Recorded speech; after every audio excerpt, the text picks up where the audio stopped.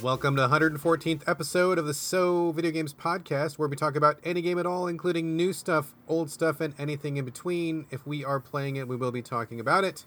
Today, we are recording on January 13th, 2019. 2019, it's the future. My name is Brad Galloway. I am the editor of GameCritics.com, and I am 50% of this here show. With me, as always, Corey Motley, staff writer at GameCritics.com. Corey, sir, how are you? Brad, I don't know if you can tell by how hoarse my voice is, but I have been sick for the past, 4 days, and it is incredibly uncool.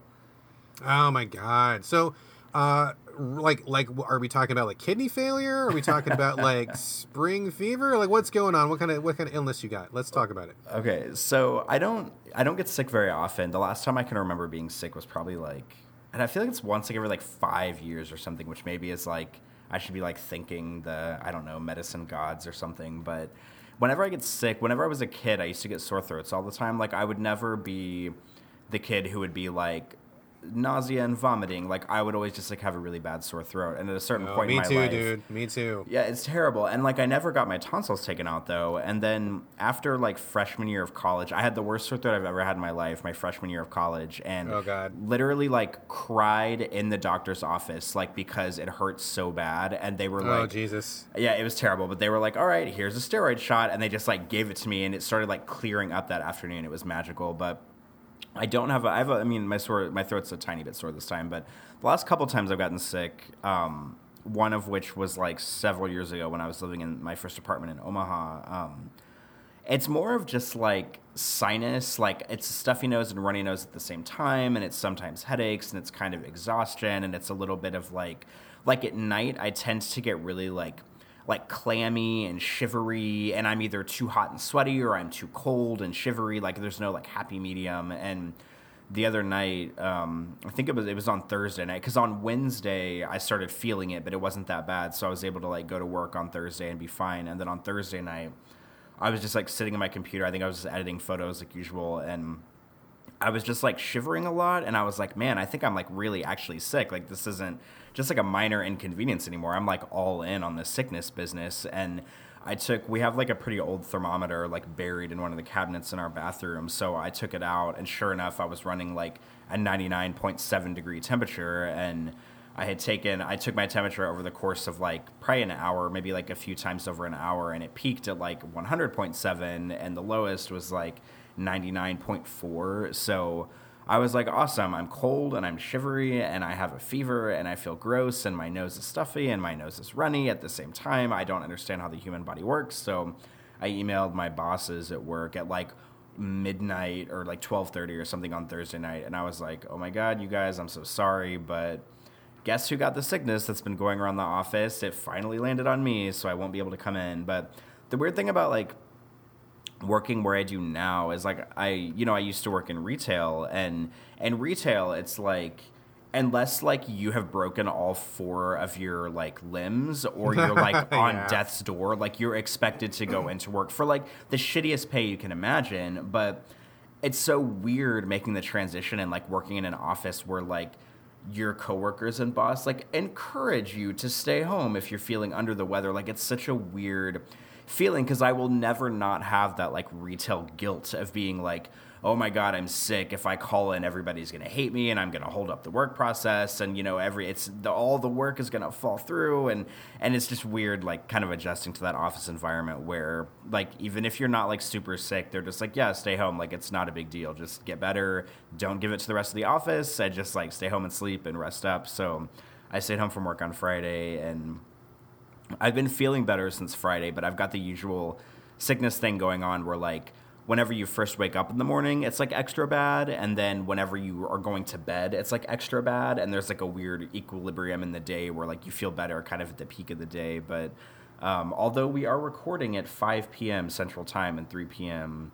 Pacific Time, I did just get out of bed about 2 hours ago, and I'm still in that groggy, gross kind of throat, scaly feeling of morning, quote unquote, even though I woke up in the afternoon.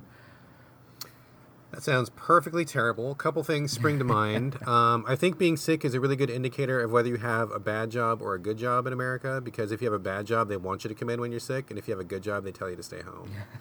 There are other factors, of course, but that's a real good, really quick kind of metric that you can apply. Like if you call your boss and he's like, "Oh my God, please take care of yourself, stay home," hang on to that job, because that is a good that you have a good job. If they're like, well, you better take some fucking vitamin C and get your ass in to the register, that is a bad job. So, also, I feel for you so bad, because I was Mr. Sore Throats growing up, and it was like the bane of my existence. Constant sore throats, torturous, hellish sore throats. I did have my tonsils out when I was young. And actually, the surgery went bad. I went in. Yeah, I went in, and they were like, oh, yeah, no big deal. Totes easy. Can do this in my sleep. And then I went in, had the tonsils out, and what happened was one of the sutures on my left side opened up before the wound was healed. And so I ended up bleeding from my throat into my stomach for like 2 days. Oh, my God. Yeah, and it healed wrong. And also, I vomited like the most blood you've ever seen come out of a human being without being actually dead. Oh, my God. It was fucking a horror show. I was like, oh my God, this is the end of me, and I'm like 12 and I'm dying because like all my blood is on the floor right now. So sore throats are the worst. I hate sore throats. I feel for you, man. You have my condolences. Hopefully you're feeling better, and thank you very much for showing up to the podcast today.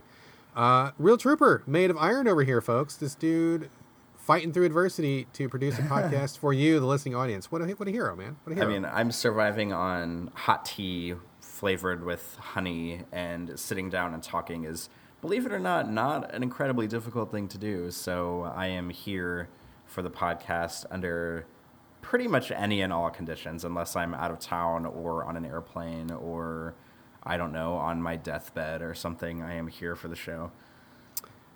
You are the man. You are the man.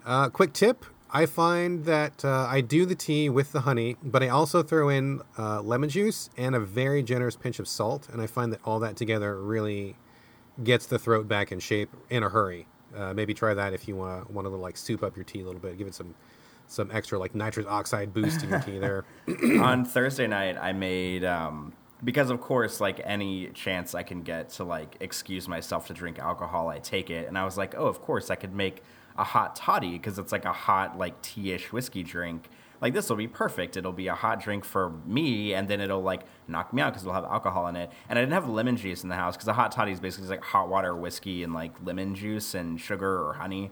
And I made like a makeshift one, and I just used tea. Like I made real like an orange tea, and then put whiskey in it and drank it. And it was like okay, but last night I went grocery shopping and I bought, I think, a handful of lemons just for that purpose. And unfortunately, I did not squeeze any lemon juice into the glass of tea I'm drinking right now, but I am prepared for the future. Okay, two more things. First off, people listening to the show are like, what the fuck is going on? Why are they talking about being sick and tea? This sucks. We're here for games chat. This show sucks. These guys suck. I'm out. Okay, sorry, folks. We got a little off track. So what happened... let me just give you some background here. So we did our Game of the Year show last episode 113. Hope you guys all enjoyed that. We got some good feedback. We enjoyed doing that for you very much. This is our kind of like post-GOTY, chill out, come down, mess around show. We're going to be talking about... there will be some games discussion for sure, but it's not going to be structured like our usual show. I know we promised you a normal show last time. That did not pan out to be true. We lied to Apologies. you. We lied. So sorry. No. So this is the freeform, weird, just ranty, ravey, organically meandering show. So if you hate that, and I don't blame you, because sometimes I hate that too, maybe don't listen to this episode, because we're going to be all over the map on this one. We will be back to our normal routine next episode, guaranteed. But for right now, as you can tell, we're going to just be chilling out, talking about whatever comes to mind, rambling about things. And I have like a couple games to talk about. I'm sure Corey's got a couple games. We'll talk about TV and movies. We're obviously talking about sore throats and being sick. We're going to exchange some tea recipes. It's going to be kind of just like a real chill, laid-back episode, and we'll just see how it goes. So heads up. I should have said that earlier in the episode. Apologies, you had to listen to our whole like sickness installment there before we got to that. But there you go. That's what's up for the rest of the show. And now we shall roll ahead with the organic chat. And getting back to the sore throat thing right away, one other recipe that I find is pretty amazing. That works. It sounds disgusting and crazy and weird, but it actually works really, really well. Is you get a bunch of actual Coca-Cola and put it into a pot. And then you get like a lot of fresh ginger. Like a lot. Like a ton of fresh ginger. Peel it and slice it and put it in there. And then you get like 1 or 2 lemons, slice them, and like throw the whole thing in there, like with the rind and all that on top of that. And then you boil that shit down until it gets reduced. Not to where it's like a syrup, but it's definitely thicker than Coca-Cola. And you cook it, and then you just let it sit for a little bit. And then you pour some out and drink it. Guaranteed, like, something about the lemon, ginger, and then whatever, like, harsh toxic chemicals are in the Coke. It all comes together, and it just, like, totally stops whatever's going on in your throat. Because it burns, because the ginger is super spicy. But not in a bad way. Like, it's like ginger's burning my throat, but I totally forgot that my throat hurts because I'm just burning from the ginger, and that's actually preferable to having a sore throat kind of feeling, you know? So it totally...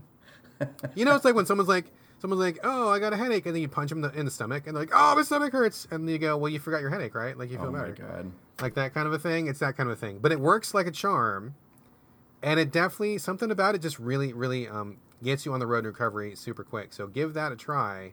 Sounds disgusting, weird, bizarre, but man, it works like crazy. Super, super good recipe. I will take that under consideration, but I feel like I'm just too lazy to do all of that. Like, pour the Coke out, boil it, chop up ginger, chop up lemons, boil it more, pour it out, and then just to make it sting my throat. I might be too lazy for that. All right, but if you get to that point in your life where you're like, oh my God, I'd rather jump off a bridge than put up with this sore throat for even one more second, that's when you bust out the recipe and give it a shot. Oh my God. I will jot that down and keep it in mind. All right, I'll remind you too. Next time you're sick, I'll remind you again. So, folks, if you have any sore throat recipes, I would love to hear them. If you got any home recipes, home remedies, anything like that, send those in. We love those. So we're here, Corey. Thank you very much for joining me. It's always a pleasure. I'm excited to kind of just talk about nothing and bullshit and chit chat. We've got so much to talk about. I mean, I've got TV and movies. I've got games. I'm sure you've got some interesting, exciting stuff. I mean, is there anything that you're burning you want to talk about first, or should we, like, you want me to go first, or what are you thinking? I mean, I don't have anything. I have just like a handful of like. I mean, I don't have anything written down, but I have like things that have maybe happened to me or stories I can tell recently. But I will gladly give you the floor first if you want to bring something up that's more concrete. Okay, well, we made our audience listen through our sore throat section before we actually told them what was up, and I think that to make it up to them a little bit, we should probably talk about a game right off the bat. And let's talk about one that we both want to talk about. Let's start off with one of the big guns today. Let's talk about the Resident Evil 2, what is it, the one-shot demo? Is that what it's called? The one-shot demo. And whenever you said big guns, demo. I literally like formed my hand into like pistol shapes, with my front 2 fingers pointing out, because I'm ready to like pew, pew, pew and talk about this game. Pew. Oh my God. Pew, pew. Resident Evil 2. Okay. Let's talk about it. So, Resident Evil 2 one-shot demo's up on PSN. I believe it's also on PC. I believe it's also on Xbox One. Does that sound correct to you? I know it's on PC for sure because I'm going to try to game the system and play it. I played it on PS4 a couple nights ago. I'm going to play it on PC, and it's probably on Xbox, and I'm going to play it on Xbox because I'm going to do a 3-shot demo and really cheat it. I also don't know. I mentioned this to Patrick earlier today. I don't know if you can play it on multiple profiles on like a PS4. If like I can play it on his profile and play it on my profile. I'm sure you console. can. I am sure it's per profile because none of the data carries over from between profiles because all of our PS4s have multiple profiles on them. I would be shocked if it was per console. I don't think so. You could just make like an unlimited number of profiles and just play it over and over and over again. I think you could. So, folks, I will let you talk first, Corey, but let me set this up here.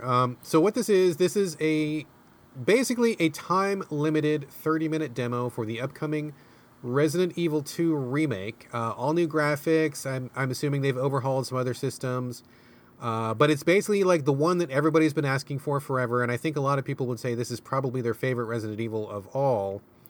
But Resident Evil 2, the one where you had 2 different scenarios, Leon Kennedy and Claire Redfield going through the Raccoon City Police Department and parts unknown. Long time requested, long time coming, but it's finally around the corner. And you can download this. They only let you play for 30 minutes, and then apparently the thing just shuts down and they just stop you from keeping going. We both played it. I will talk about my experience in a moment, but Corey, why don't you give us real briefly, what you thought, and then we'll kind of go back and forth and just talk ourselves through it. All right. I love this. Okay, so Full disclosure, I'm like 100% like honest to God expecting the Resident Evil 2 remake to just like be my 2019 game of the year. Like fun fact, I bought, whenever the PlayStation 1 era happened, I actually bought Resident Evil 2 before I bought a PlayStation 1. The caveat here is that it was only by like 1 hour, but still, I feel like that's sort of like a real testament to my I don't know, like wanting to play this game, or like really, because I was young at the time, and like I think what happened was like my brother and my dad and I went to like at like Best Buy or something, and we were gonna get a PlayStation 1, but I think they were out of stock or something, so we ended up getting a couple of games first, Resident Evil 2 being one of them, and then I think we went, I don't know, like Sears or somewhere, and ended up getting the PlayStation 1 after that, like at the next store. But that's my dedication to the Resident Evil franchise. I actually bought the game before I even owned the system.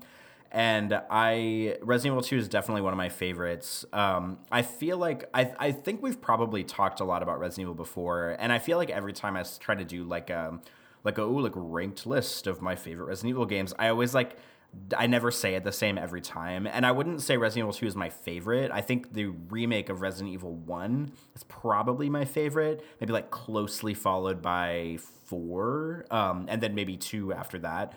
But the Resident Evil 2 demo, it's basically undergoing the exact same sort of like remix that the Resident Evil 1 remake went under, because there is such a thing as like an HD re-release or just like a straight up remake. But this is like, if you'll remember the original Resident Evil versus the Resident Evil remake, about maybe like 70% of the game was the same, but it was completely rebuilt from the ground up with completely new graphics, completely new mechanics, completely new engine, completely new systems. And not only did they build all of it from the ground up, but they like added new areas to the mansion, and they added new enemies, and they added new systems. So it wasn't just like a one-for-one remake. And the same thing is happening with the Resident Evil 2 demo. Like, you're still in the streets of Raccoon City at the beginning. You still go to the Raccoon City Police Department, and then I'm sure you go through, I don't know, like the sewers or wherever else after that, like in the original one. But when you start the 30-minute demo, it starts you as soon as you like walk in the front door of the police department. And right off the bat, things are immediately different than they were from the PlayStation 1 version, because like, just like the layout of the lobby is a little bit different. Like the computer that you access to unlock the doors is in a different area, and it no longer unlocks the doors. The door that you go through to meet the police officer who's like dying from a zombie bite, that door is locked, so you can't get in there. There's like a shutter covering an area that the shutter was never even there in the first game. So it's like the perfect like chef's kiss of like just close enough to the old one for you to like remember certain areas, but also like mixed up enough for me to be like, wow, I played Resident Evil 2 like 50 times and I kind of like don't know where I am anymore, but in a good way. And they've switched the camera from, it used to be fixed camera angles. It was third person fixed cameras with tank controls, which I still stand by that as like a horror experience. But now it controls very similarly to like Resident Evil 6 or 5 or 4, where it's over the shoulder, L2 to aim, R2 to shoot. You can aim and move at the same time, which was like back then was like a thing you couldn't do at all. You had to stop, aim, and shoot. Now you can aim and shoot, or aim and walk at the same time. They brought sub-weapons back. The Resident Evil remake had sub-weapons where if a zombie attacks you and you have a sub-weapon equipped, it would be like a stun gun, like a one-time use stun gun or a one-time use grenade or something like that, or like a knife where if the zombie attacks, you could basically press a button to use the sub-weapon and it would like harm the zombie and get it off of you before it could attack you. This game brings those back. I think they're limited. I don't think they're one-time use anymore, but I think they are limited uses. Like you can use them like 3 times or something. So that's a cool thing they brought back. But basically, I mean, it is just like Resident Evil 2 rebuilt from the ground up. And in the demo, you play as Leon. And you're just exploring the police station. A few things that I really liked about it, not only like the fact that they sort of like remixed the areas where, you know, for like series vets who know where every Granurba is and every station key is and every ammo crate or whatever, like those are in different spots now. So it kind of like really keeps you on your toes. Like it's just familiar enough without feeling like a play-by-play of like a 20-year-old game. But I like that the zombies they don't die after one headshot. It generally takes 3 headshots to kill them, which I think is kind of like, it's kind of like worrisome, but it's also kind of fantastic because it's not just like, oh, you line up this one headshot and they're dead. Like, you kind of have to keep going back even after you shoot them in the head once. And the other thing that I really like, this is the silliest thing that I really like about this game, is the fact that Leon, at least in the demo, he cusses a lot. It makes me really happy because if I were in his shoes, that's exactly what I would be doing. And it's not like a scripted, like, oh, I'm in a cutscene and I'm going to say like bullshit. Like, it's like in the game, like there's a zombie that like gets up off the floor and it's like lurking toward you. And I'm like aiming at it. And Leon will just be like, son of a bitch, out loud. And I'm like, yes, that's exactly what I would say in this situation.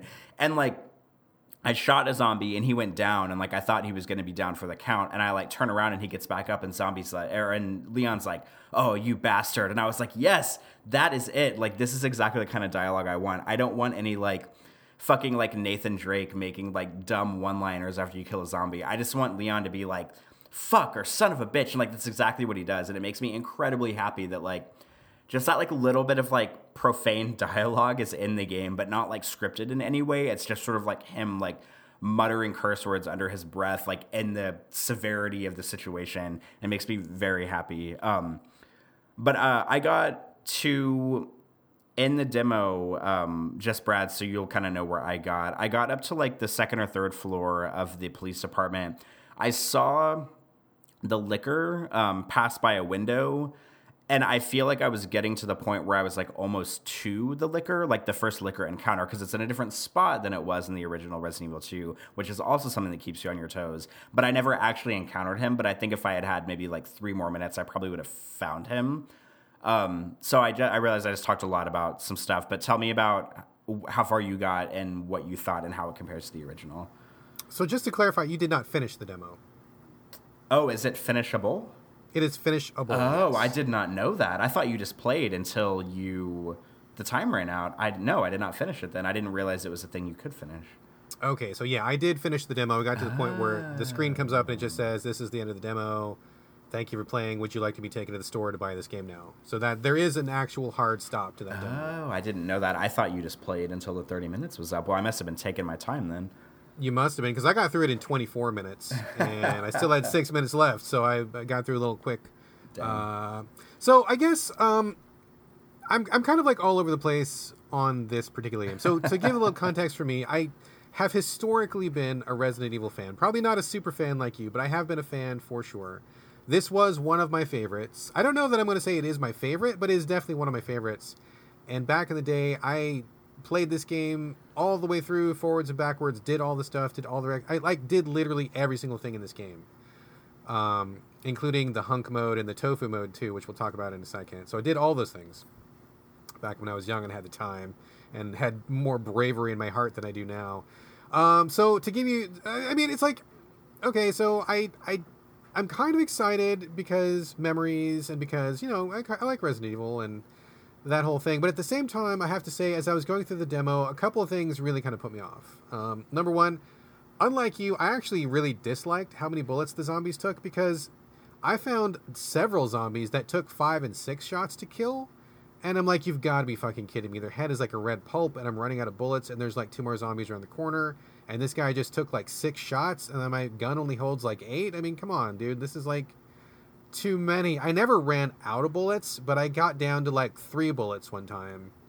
And I was a little bit scared because I was running out. And I realized that's probably part of the thrill of the game is, you know, you don't feel like you're a death-dealing, you know, super badass all the time. But I felt like the zombies took too much damage. So that was like, okay, I hope they adjust that.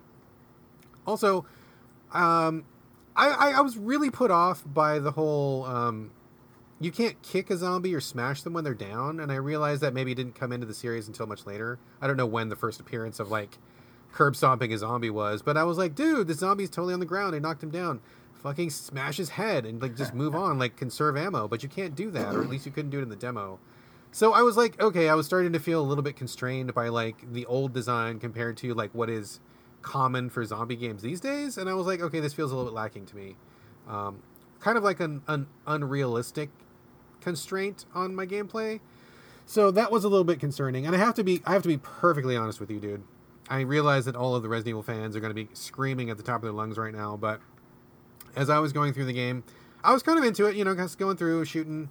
It was cool that he held out the flashlight and held the gun at the same time. That was nice, in the dark areas. Very spooky atmosphere. But, like, you come across, like, the lock that has a spade on it, and I'm like, oh dear. And then you get to, like, this, a jack that's in the library that you need to jack up a shelf, and you need to find the crowbar that goes in the hole, and I'm like, oh no. And then you get in the locker room, and there's like 2 numbers taken off the keypad. You need to find the number 2 and the number 3 button. And I'm like, oh no. Like, I just was like, I don't know that I'm up for this anymore. Like, this whole key shaped like a chess piece, and you need to get 3 jewels. And I totally get that's what it was back in the day, and I loved it back then. But I don't know that I'm really up for that anymore, man. I think I'm maybe just up for more realistic or more, I don't know, just less contrived. Maybe if it was just like a standard police station with just standard key cards or something, maybe that would be a little bit more tenable. But I saw all this shit and I'm like, I don't know. Like I was kind of, my bullshit meter was kind of going off a little bit too much. I mean, were you just down for that? Was it good to see that stuff come back for you, or like what did you think about that? First of all, you are harshing the vibe of the show mega right now, Brad. And second of all, mega harsh. And second of all, like I was happy that stuff came back because, like, okay, that's fair. That's mean, it's what I expected it to be. Like, I mean, if they had gone like a more, I don't know, streamlined route of maybe like finding key cards or something, I mean, that would have been fine too. But just the fact that they're like putting an emphasis more on puzzles again, because like, Resident Evil 5 and 6, like, and even 4 to an extent, like, didn't really have a lot of like puzzles in them. It was mostly just like intense, kind of like almost running and gunning, like that kind of stuff. And like 7, which was 2 years ago, is like kind of back to first person, like back to the roots or whatever. I don't really consider that game back to Resident Evil's roots because it's not really roots, but I understand, like, in a survival horror sense why people would say that. But I mean, that brought puzzles back a little bit more, but not necessarily in the way that like Resident Evil 2's puzzles were, where you have to like find like 6 different keys for, the police station or whatever. But I mean, I'm glad that they're bringing it back because, like, I mean, it's kind of one of those like catch-22s because I feel like if they didn't bring the puzzles back, or if they didn't bring like the key card systems back or whatever, there would be like 100 people out there that are like, oh, well, like, fuck you, Capcom, because this isn't like true to Resident Evil 2's nature. And then if like they do bring them back, then people are like, well, fuck you, Capcom, because now it's not like the action-focused game that 4, 5, and 6 were. And so it's kind of like I don't know, like maybe there's like a happy medium they could have like gotten between the two, but I'm happy they're back because it remains, I guess, true to the Resident Evil experience. Because like when they remade Resident Evil 1, it was very similar. Like you had to find the different keys that unlock the different doors in the mansion, and kind of like all that stuff was pretty well preserved for what it was. And so I was happy to see that stuff come back because I don't know, I just like kind of, I guess, like cherish or value that stuff from the original game. And I wouldn't want Resident Evil 2 Remake to just be another run and gun, like ridiculous, like Hollywood action blockbuster shooter like 6 was. So I'm glad that they're like pacing it down in a more like intense and slow and better way that stays true to the original. I mean, I agree. And just to clarify, like, I think I'm just talking about like me.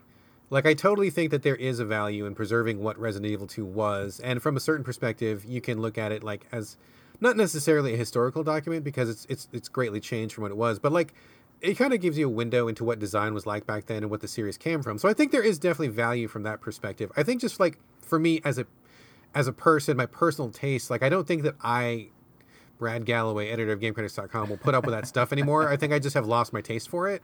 So I totally see what you're saying, and I don't necessarily think that it should all be stripped out. But just like as I was going through it, I'm like, it's like I kind of want to play this, but I'm like, I was already getting irritated with like how many doodads I was having to fetch, and I'm like, oh man, if I'm getting pissed off at this during the demo, I don't know if I'm going to make it through. But at the same time, I do have a lot of really fond memories of playing through that game, and it is one of my favorite Resident Evils. I do have a lot of good associations with it.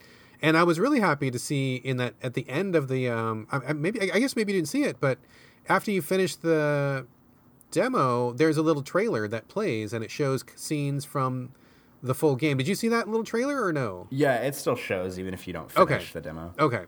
So like, they showed a brief moment of Hunk, and for people who don't know, Hunk is one of the Umbrella I don't know, like special forces dudes who in Resident Evil 2, he gets dropped into Raccoon City. And so like after you clear the main game with Leon and Claire, you can, I don't know what the conditions were, but you had to do something to unlock Hunk's scenario.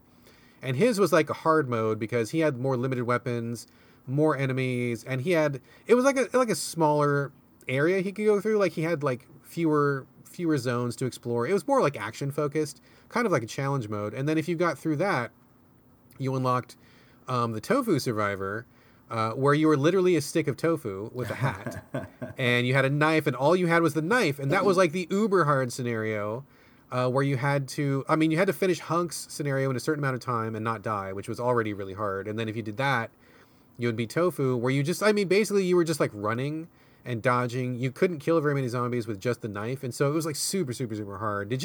I was happy to see those, and I'm like, oh man, I kind of want to play those again because I had fun with those back in the day. Did you play through those, or did you have experience with those back in the day? You must have, right? I mean, I don't think I ever played through them because although I did play Resident Evil 2 about 100 times over back in the day, I wasn't like good enough to like do the Hunk and Tofu stuff. So I can't remember if I ever unlocked them. I don't think I might have unlocked Hunk's scenario, but not Tofu's. But there's like no way in hell if I had tried that I would have been able to survive the game with, being a block of tofu just armed with a knife because I wasn't that good. But I am familiar with them, but I don't think I ever played them. Oh, okay, cool. Well, you should watch some videos or something just to kind of get a taste for it because it was fucking bonkers, dude. It was ridiculous, and that shows like how much I enjoyed that game and how much time I had to devote to it back then. I don't think I would be able to replicate that today, but if there was if you could just go straight to those scenarios, I would try it just for the shits and giggles of it. But good memories anyway. So, I mean, overall, it seems cool, and I'm on the fence, honestly. Like, I kind of want to play it just because I really liked it so much back in the day, and I haven't played a Resident Evil for a while, although I do have a couple on the Switch that I could play through I haven't gotten to yet. But on the other hand, I'm like, I don't know.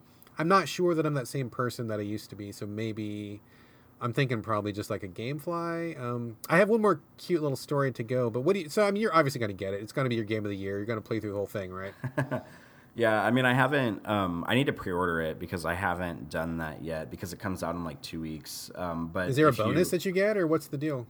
There's like 3 different versions of the game. I mean, surprise! Every like AAA game that comes out has like 16 versions, but there's I think there's like a $70 or $80 version where you get I don't know, like extra weapons and costumes and shit. And I will probably get that version because the next one up from there is like $200, and it comes with like the statue and all the bullshit that I don't really need. Comes with an actual corpse. Yeah, they just ship a zombie to your house. But I'll probably pre-order like this. I think it's $70, the $70 version, which is like the deluxe edition, and get it. Whenever there's like highly anticipated games I want, usually I get them in like physical form. So I'll probably pre-order it. Like I've heard that if you pre-order at Best Buy, there's like a cool like steelbook case you get with it, which is like, I realize how silly I sound saying that, but I'm the kind of person that like really goes in for that kind of stuff, especially with like Blu-ray movies and stuff. So I might pre-order at Best Buy so I can get like the cool steelbook and then get, I don't know, like the extra weapons and costumes and shit that come with the deluxe edition. Nothing wrong with that, man. Whatever makes you happy. I mean, I've dipped in for a special edition here and there. Not a ton of them, but if a game really tickles me, I'll go in for it. And I'm definitely the guy who buys the physical version of indies that I really like, indies that are originally download only, and I'll pop again for just to have a physical on the shelf. So I get that for sure. I have a story myself, but I'm sure you played this, headphones in the dark, all by yourself. Like, what was the environment like when you were playing this? Oh yeah, absolutely. I made sure to charge because I have the PlayStation Gold wireless headphones that have like surround sound. I made sure to charge them before I played. I loaded up the demo. I downloaded it. It's like 7.5 gigs. I turned all the lights off. I actually pushed the coffee table closer to the TV so I could pull the couch closer to the TV. And then I put the headphones on. I turned the volume, not like all the way up, but I turned the volume up with surround sound. I had my controller charged, lights off, alone. Patrick was sleeping, and he like kind of woke up and started getting ready in the middle of the demo. But yeah, full on, headphones on, all the lights out, sitting almost as close to the TV as I possibly could, the whole shebang, because that's how if I go in for survival horror, I go all the way in, and that's what I did this time. Excellent, excellent. Okay, I didn't do that. I had all the lights on in my place. I had my wife and my son both come over and sit by me. So my wife was sitting next to me. She had her hand on my lap, and my son was sitting. He was actually pretty excited because he's all about, like, he wants to get into horror. He does not have the tolerance for it yet, but he wants to. And so he was like, he was all in at first, and he was watching it, and he had his old blanket with him. And as soon as I got in the dark hallway, he's like, and he he kind of like started looking away a little bit. And I'm like, oh, dude, is this too intense? I'll totally turn this off. And he's like, no, don't stop. I'm like, but you look like you're scared. I don't want you to be scared. I'm not here to traumatize you. I can shut this off and we'll do something else. He's like, no, watch. Keep going. I'm like, okay. So he didn't watch it. And then once I started like getting into it with like shooting zombies and stuff, he like had the blanket over his head and he's like, I can't watch. And I'm like, all right, let me turn this off. And he's like, no, don't turn it off. And I'm like, but all you're doing is listening to the sound of me shooting zombies. He's like, no, keep it going. So I'm like, okay, whatever. Anyway, so that's the environment in which I played it. If I do play it, I will probably like wait until my wife comes home and we'll like turn on some background music. I'll turn on some lights and I'll, whatever. Because I just, I've said it a million times in the show. I have lost my taste for being scared when I play games. But I still am kind of curious. And I guess I'll cross that bridge when I come to it. So, all right. Any final thoughts on the Resident Evil 2 demo? None so far. But, I mean, it comes out in like 2 weeks. It's been a long time coming. I'm very excited for it. This is not the last you'll hear about on the show because I will buy it day one, will play it a lot, and then I will bring further impressions of the full game to the show whenever it comes out. Excellent. All right, cool. All right, so let's switch it up a little bit. You said you had a couple stories that you wanted to share. You want to toss one out? I guess so. I kind of wanted to talk a little bit about because I talked about on the last show. No, maybe it wasn't the last show. I talked about going to the Wizard World Comic-Con thing in New Orleans and shooting cosplay a little bit. I just kind of wanted to share, like, I don't know, I guess, like, a little bit about, like, how that whole thing went down this year. Because, like, some kind of weird stuff happened, and... Oh, no. All right. I mean, I don't know. I don't really, like, have an objective with the story. It's just, like, something to talk about, and I'm not very prepared. But, so, like, I went... Wait, hold on. What? Corey, as you know... So Video Games is the show that invites you to bring your own baggage. So this is exactly the right time and place to talk about it. Roll on, my friend. Roll on. All right, we're here up for you. Like $1 that you owe me now. It's like $1. That is correct. Yes. Okay, so I shoot. There's two big cosplay cons in New Orleans every year. There's MechaCon, which is at, I think it's like end of June, beginning of July, or maybe it's end of July. I don't know. It's summertime. And there's Wizard World, and Wizard World is a con that happens like all over the United States. It happens in like a bunch of major cities. It kind of just like goes on like a tour around, and it comes to New Orleans every January. And a couple of years ago, I met like the Spider-Man group that cosplays at both of them. I sort of met them, and I kind of sort of like weaseled my way into being like their photographer for New Orleans stuff, which is awesome because I like all of them. But I also feel kind of weird about it because, like, I don't know, I just, like, kind of hung out. Like, there's, like, my general, like, the thing I do in life is it's like, oh, if there's something that I think is cool, I'll just place myself close to it until that entity thinks I'm cool enough to, like, be there with it. And then, like, that's kind of what happened. So, like, I was taking pictures and just kind of hanging out and, like, meeting them. Then at a certain point, it just kind of, like, became expected that I would, like, be there to shoot them. And so... well, things went like a step further at Wizard World because we were out, and it was always like it was all like a business for the past. Like it was never like come hang out with us, come to these parties with us, like blah blah. It was just like, yeah, you show up, you shoot us, we hang out, it's all good, and then I give them their photos later. But this time, I sort of like crossed that barrier into like hanging out with them outside of the con, which, I mean, it's kind of like. Whenever it feels so weird saying this because I'm like a 30-year-old man and I'm gonna sound like a 15-year-old, but. It's one of those things where it's like, you finally get like the cool kids to like invite you to do something. And I was like, oh, this is cool. Like I get to like go do fun things because during the con, one of the guys who's in the team was like, hey, like if you want to come back to the hotel with us after, like, I think we're going to go out tonight. Cause there's like a party at a local club that Wizard World kind of like sponsors in a way. And he was like, yeah, you can come back to the hotel with us and like go out with us tonight if you want. And I was like, oh, awesome. Like, sure. I don't have anything else to do. So this is great. And the weird thing, I think the thing that I want to talk about is like, this is going to be kind of like a left turn, but I will integrate all this together, is like the theme at large is sort of like the way, for lack of a better term, the way like straight or straight seeming men treat gay men, and also the way like there's sometimes a weird, I don't know if I've talked about this before, but every once in a while there's like, I'll meet a guy who I suspect is straight or whatever, and he'll like treat me in just like a slight different way that makes me think that maybe he's like not entirely straight, or maybe he's like interested in experimenting. Have I ever talked about this on the show before that you remember? I don't think so. I mean, are you describing someone who's like, you know, like hetero-flexible or potentially bi-curious or something like that? I mean, I guess. Like, it's even still like a mystery to me, and I'm the one like living it, so I don't really know what that says. But whenever I was at the con, there was like a guy in the group who, I mean, he wasn't like outright like flirting with me or anything, but he was just like treating me like slightly different than like other like guys would. And he, like, whenever I got there and we were talking, like, the first time I met up with them at their booth, he was just, like, really being, like, really, like, complimentary of my photography, but in, like, a really, like, direct way. And, like, that's all well and good, but, like, I also, like, I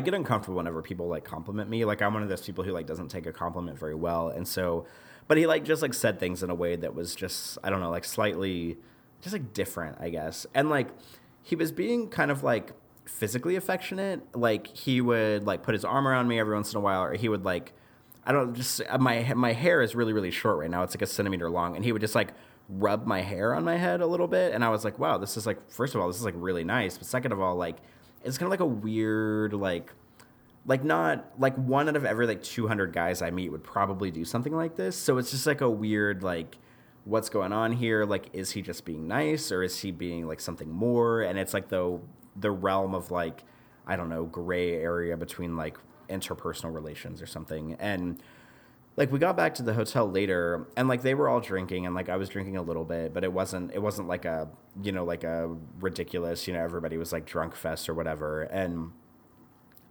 like the guy who was being kind of affectionate toward me, like, I don't know, was just making like weird, like kind of like gay-ish like hand job jokes and stuff. And like, I understand that there's like this culture of like straight guy masculinity where like they like act gay but they're not. I mean, like, all of the straight guys that I knew who would hang around in groups like in high school, like they all like acted gay all the time. Like, they would like grab each other's asses and like, you know, just like make like gay comments. And like me, the actual gay person in the room, would like never act like that, because it's like socially acceptable for like straight guys to like fool around in like a gay way with their straight friends, but it's like not socially acceptable to actually like be gay and like to like show those feelings toward other people. It's like this weird way that society works. And so I couldn't figure out if like they were like just sort of, it's just weird to be like included in that, when it's like you have like straight guy friends who are like kind of like gay joking around with each other, and then they suddenly like pull you into it, like knowing that you're a gay man. Like, I just don't really know what like what to do in those scenarios. And so like I kind of mistook this whole situation for like one of the guys being like, maybe I thought he was like bi-curious or like whatever. And so, you know, like we went out to like the like this club, and of course I got like really drunk at the club, so this is like not gonna help the scenario at all. And at a certain point, I went up to him at the club, you know, and like I told him, I was like, hey, you know, I like you. Like, I'm not like in love with you, but like I like you. You know, I think you're a good guy, and you know, and like I don't remember what I said. I probably just told him I was like very confused about like what was going on, and like he was like, oh, well, I just want you to know that I'm like not gay. And I was like, okay, like that's fine, but that's like kind of like not really the point here. And so he was like telling me about how he had like tried stuff with guys, like a guy before, and it just like didn't work for him.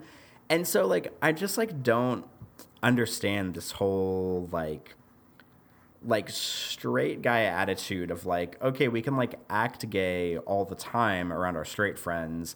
And then like I feel like the idiot here, because I'm like, well, should I have known better? Like, should I have known that like he wasn't like actually gay? I don't know. I just feel like, I don't know. It's just this big, weird, like mixed message scenario. And I feel like I sort of like inadvertently like cock blocked him with this like girl that he was trying to get with that night, because like I thought that he was like sending me signals all night, and like I don't know if like the girl was interested in him, and it was just like this weird scenario. And I guess like long story short, like I don't want straight men who are fooling around like in a gay way to include me in their like weird like gay banter anymore, because it just makes me uncomfortable, and it makes me think that they're like into that and they're not, and they're sort of like using it as a joke, but it's like lighthearted enough to where they're not like being homophobic, but it just like it pulls me into this weird whirlwind of like I suddenly like don't know what to expect anymore, and I don't know if they're like using that humor as like a shield, or if they're using it as like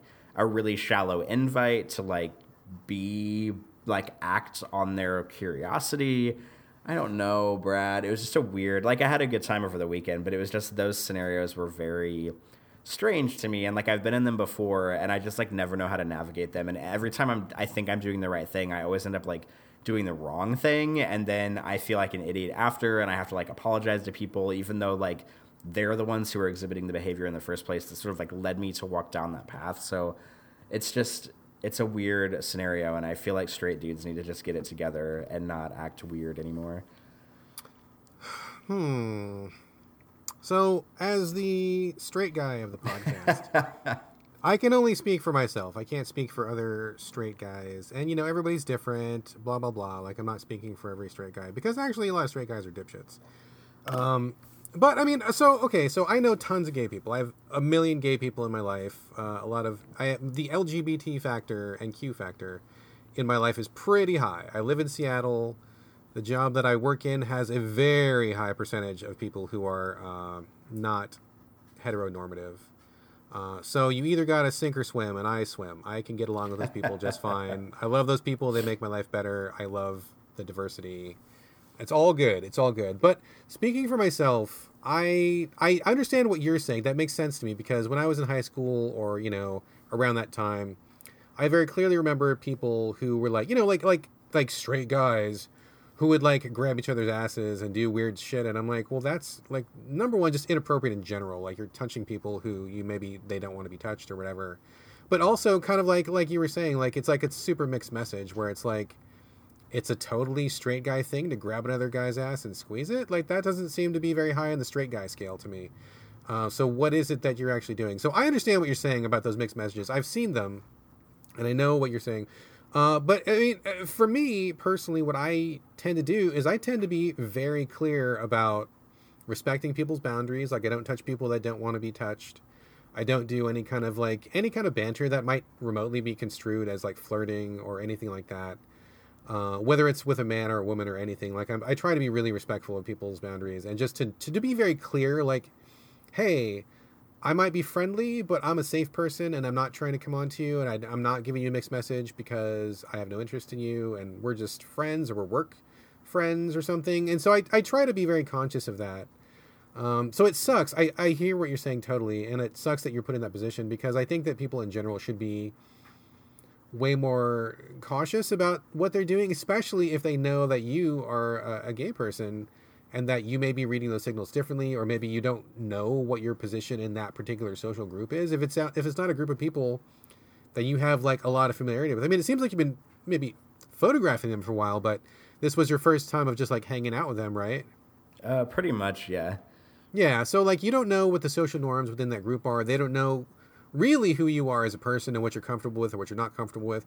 I mean, it kind of sounds like douchebaggery, but on like a slightly different level than what it usually is. I mean, and I hear this from some of my queer friends too, where they're like, I hear this a lot from lesbians, actually, more often than from the gay guys, because maybe I just know a certain breed of gay guy, but they're just like, roll with it, honey, and whatever, and they just don't care. But like the lesbians that I know are really sensitive to that, and I've heard this story a couple times where they'll be friends with like another girl, and they think that she's straight, but then they'll go to a club or something, and then that girl will like want to make out for a little bit, and then they're like, what the fuck is going on? Are you actually what does this mean? And then they get wrapped up in it, and then once everybody sobers up, they're like, oh no, we were just dancing, that didn't mean anything. And then the queer person ends up feeling super confused, and they don't know what to do, and maybe their feelings get hurt, maybe they feel like they're being led on a little bit, and it's just really just murky. And I've heard this many times, so I definitely feel for you, man. And then all I can say is, like, I mean, number one, to all the straight people,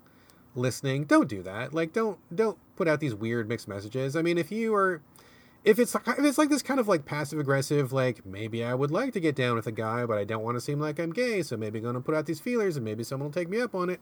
Just be brave, you know. Like if you want to give that a shot, like tell somebody straight up and tell them what you want, and then maybe if they reciprocate, then good, you're off to the races, and if not, then back the fuck off. But don't be weird, you know. Like don't weird people out and don't play with people's emotions and don't toy with them, which I think is just a really shitty way to behave. So I wish every straight person in the world could hear me say that, and I wish they would listen and follow. But yeah, I hear what you're saying, man. It's kind of unfortunate. The takeaways here are things are murky and don't be weird. Things are murky, don't be weird. And if you're a guy and you want to go suck some dick, just be straight about it. Just be forthright. Just say it. And then, you know, I mean, honestly, that kind of like, I think most problems in the world would be solved if people could just honestly ask for what they wanted without being fear of being ostracized or judged.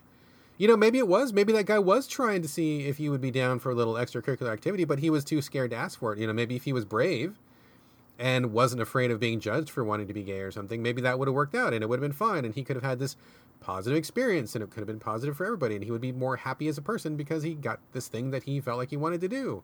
But we're also scared of like being judged, you know, like, I mean, like, for example, to give you like a straight guy example, you know, like I totally love like bigger women, like plus size women who have curves. Like I'm all about it, dude. Like 100%, always have been. And when I was in high school, I was, oh my God, like I was the butt of everyone's jokes. Like no one could let it go. Every time guys got together, which I tried to avoid because they were assholes. But whenever we got together, it was always like, oh yeah, Brad likes the fat girls. He's a, you know, fat chaser and blah, blah, blah. I mean, who fucking cares? You know, like, it's like, I was not shy about it and it was what I wanted. And I feel like in general, I'm a pretty happy, healthy person because I ended up in a place where I'm happy to be. I'm having the kind of sex that I want to have. I'm with a woman that I find to be really attractive and it's all good. Like I was able to ask for what I wanted and I got to where I wanted to be and that's great. But a lot of people were not okay with me doing that. And I think that, you know, me saying, oh, I like bigger girls is definitely not on the same level as if it was like high school me saying, oh, I really want to get with guys. Like that would have been, I would have had to change schools or something. Like it would have been intolerable, you know? So it's really unfortunate that as a society, we can't just let people be what they want to be. Because I think everyone would be happier. Like you wouldn't be so pent up, but you wouldn't be sad and nobody would have to be teased about it if it was okay to just ask for like whatever you wanted and it'd be the kind of person that you wanted. So I do kind of wonder if that guy was maybe testing the waters with you a little bit and was too shy or, you know, I don't know, especially if he confessed that, oh, I tried something with guys before and it didn't work out. Well, if that's the case, then why are you persisting in this behavior, sir? I do kind of call bullshit on what you're doing. I think he was fishing. But yeah, in general and in a larger sense, it's too bad that as a society, we don't let people be who they want to be. I think we're making small steps, but we're totally not there yet. Yeah, I agree. And like I said, I didn't really have like, I don't know. I guess like I didn't really have any of that story like planned out. I just kind of wanted to talk about my experiences a little bit. And those are some of them from from Wizard World this year and doing photos. But all that aside, I'm really pleased with all the work I did at Wizard World so far this year. So you had some really nice Spider-Man pictures that came out of that. I've been seeing some of them on Twitter and also on your Instagram. There's a couple of those that look pretty badass that are really good. You got some really choice ones, like especially the ones where Spider-Man is like in the middle of a jump or kind of like suspended in air or something. Some of those came out real good, dude. You should be proud of those.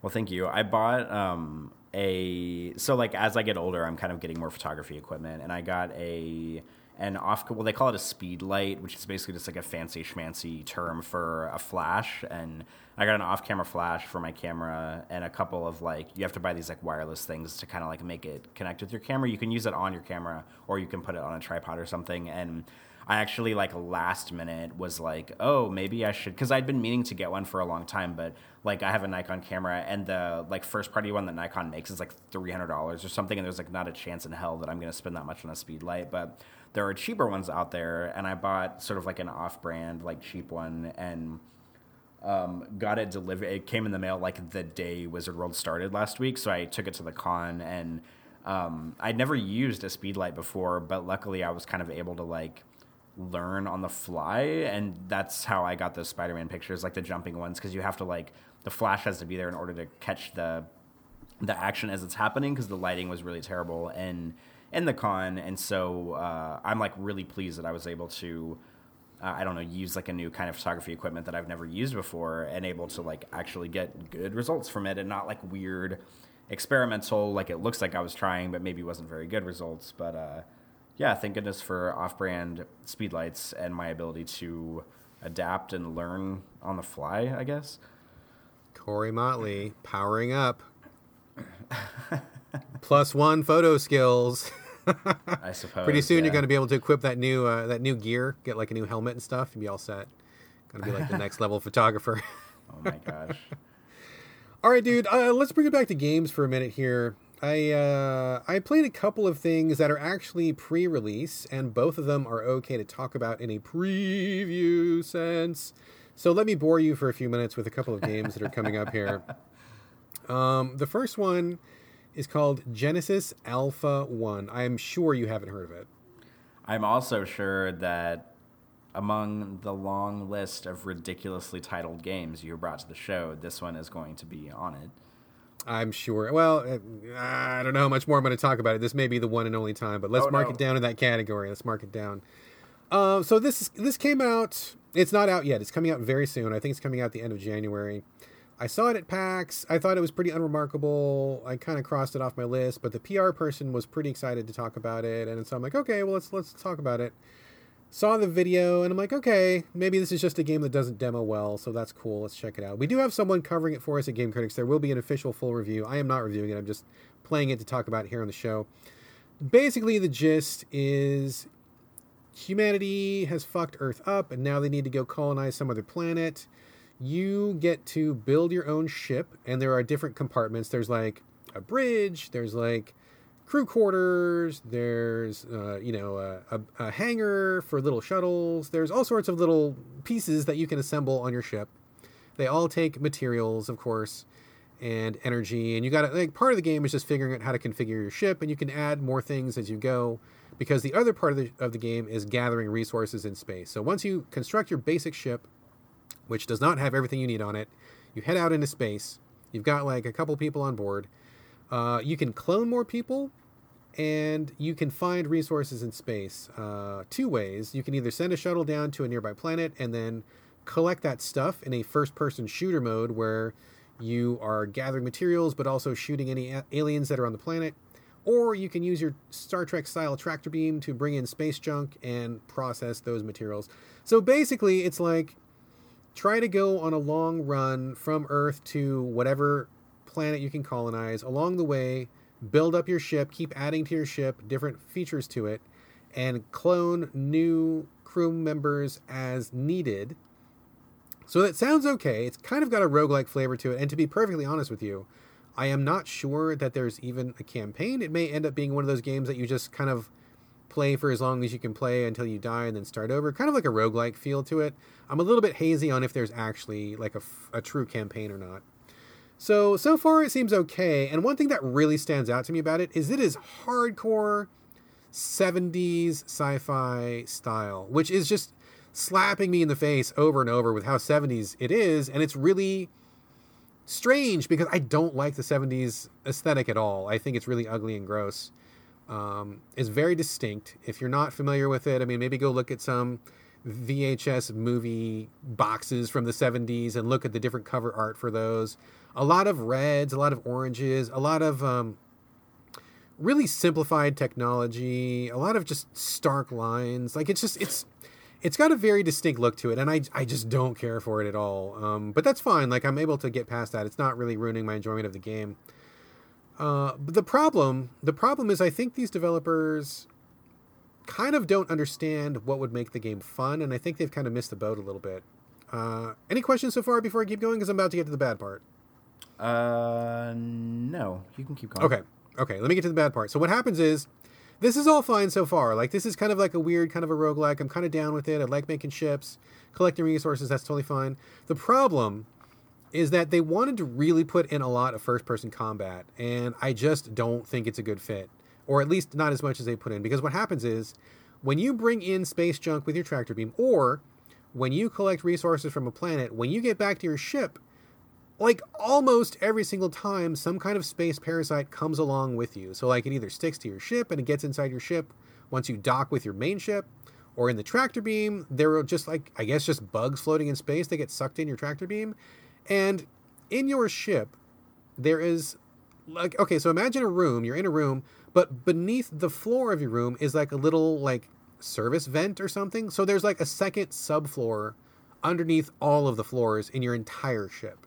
So what happens is when you bring a bug aboard inadvertently, that bug makes a beeline for the subfloor, and then you got to go and chase it. And if you don't notice it, or if you don't know where it went, it immediately multiplies like 1,000 fucking other bugs, and they all chew on the power cables that are in the sub basement or the subfloor, and then they start blowing up your ship. So really what happens is every single time you need to bring resources aboard, which is often, because as I said, the whole point of this game is to collect resources to build your ship to make it to some planet, you're bringing bugs aboard all the fucking time, and the subfloor of your ship is infested with fucking bugs. And so you're spending all your time ducking down in the crawl spaces, shooting bugs all over the fucking place. And it is a pain in the ass. It is fucking annoying.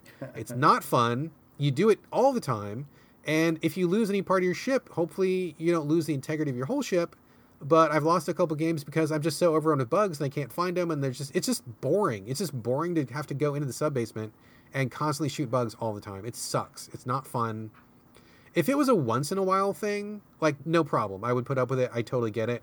But it's like basically every other resource you bring aboard has a bug on it, and you're just constantly fucking covered in space bugs. It's not fun. So I think these guys really missed like what was going to make their game good, and they stuck a bunch of, like, way too much combat in it, and I just don't like it at all. Because what ends up happening is I'm trying to keep bugs off my ship, so I end up standing in front of my tractor beam with my gun ready, and anytime a bug comes aboard, I try to shoot it, but then that's not fun. The game boils down to standing in front of a tractor beam just waiting to shoot something, and that's not a really fun time to spend, or a fun way to spend your time. It's not engaging gameplay, and it's fucking annoying. Like, I really can't stand it. So I played about maybe 2 hours, 3 hours of this, and it was too much with the killing of the bugs. They need to really dial it back. I don't know if it gets better later on or what happens, but I wasn't down for it. So I'm not sure I'm going to come back to it. Any thoughts, Corey?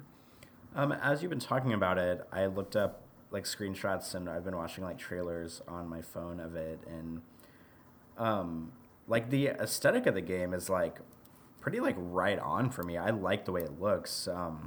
Like you were saying, it's very like kind of orange and red and green. It looks better than I thought it was going to. When you were talking about it, I couldn't decide if maybe this is going to be some like pixel-based art game or something, but it looks like, I mean, that's good graphics. It looks like Doom or something. Yeah, it does. Doomish, yeah. It also looks, there was like a clip in one of the trailers of one of the dudes like in the sort of like panels under the floor, like shooting off a bunch of the bug things, and it looked really scary. Like, is it scary or is it just annoying? I found it to be really annoying. I didn't think it was scary because there's so many of them, dude. Like, it's not a one-off kind of like an Alien sort of a thing. It's just like, oh, there's like 42,000 bugs underneath the floor. I got to go kill them all the fucking time. And they come running at you, and it's hard to tell where they're coming from. And they try to do a little bit of like clever UI where they put a motion sensor on your character's wrist. And so he's got like little lights on his wrist, and when a bug is near you, it'll light up in that direction, but it's not super accurate. And I guess they were trying to go for that whole like Alien motion detector thing. It didn't quite work out that same way. And it's also hard to tell how much life you have. I believe there's also another separate readout on your wrist as well. And it's hard to see in the middle of a battle. It's just, it's really irritating. I don't think it's scary. I think it's really irritating. It's just kind of too much. So kind of disappointed, and I'm not sure that I'm in for more bug killing, because that's not really what I thought the game was going to be about. But that's, in practice, it's where you spend most of your time, which is kind of dull. That is too bad. Yeah, I may give it one more shot just to see if anything changes, or I don't know. It's probably not going to change, but I'll give it one more shot and we'll see. So I got one other preview game to talk about really quickly, also in a preview sense. It is called Vane, Vane, coming out, I believe, on January 15th, or just in a couple of days. Have you heard of this one, Corey? I don't think so. No one has heard of this game. I hadn't heard about it until PR sent me code for it. I haven't heard anybody talking about it. Zero buzz for it. I don't know about where these guys are from, anything about it. But I saw the trailer and I'm like, okay, this looks kind of cool.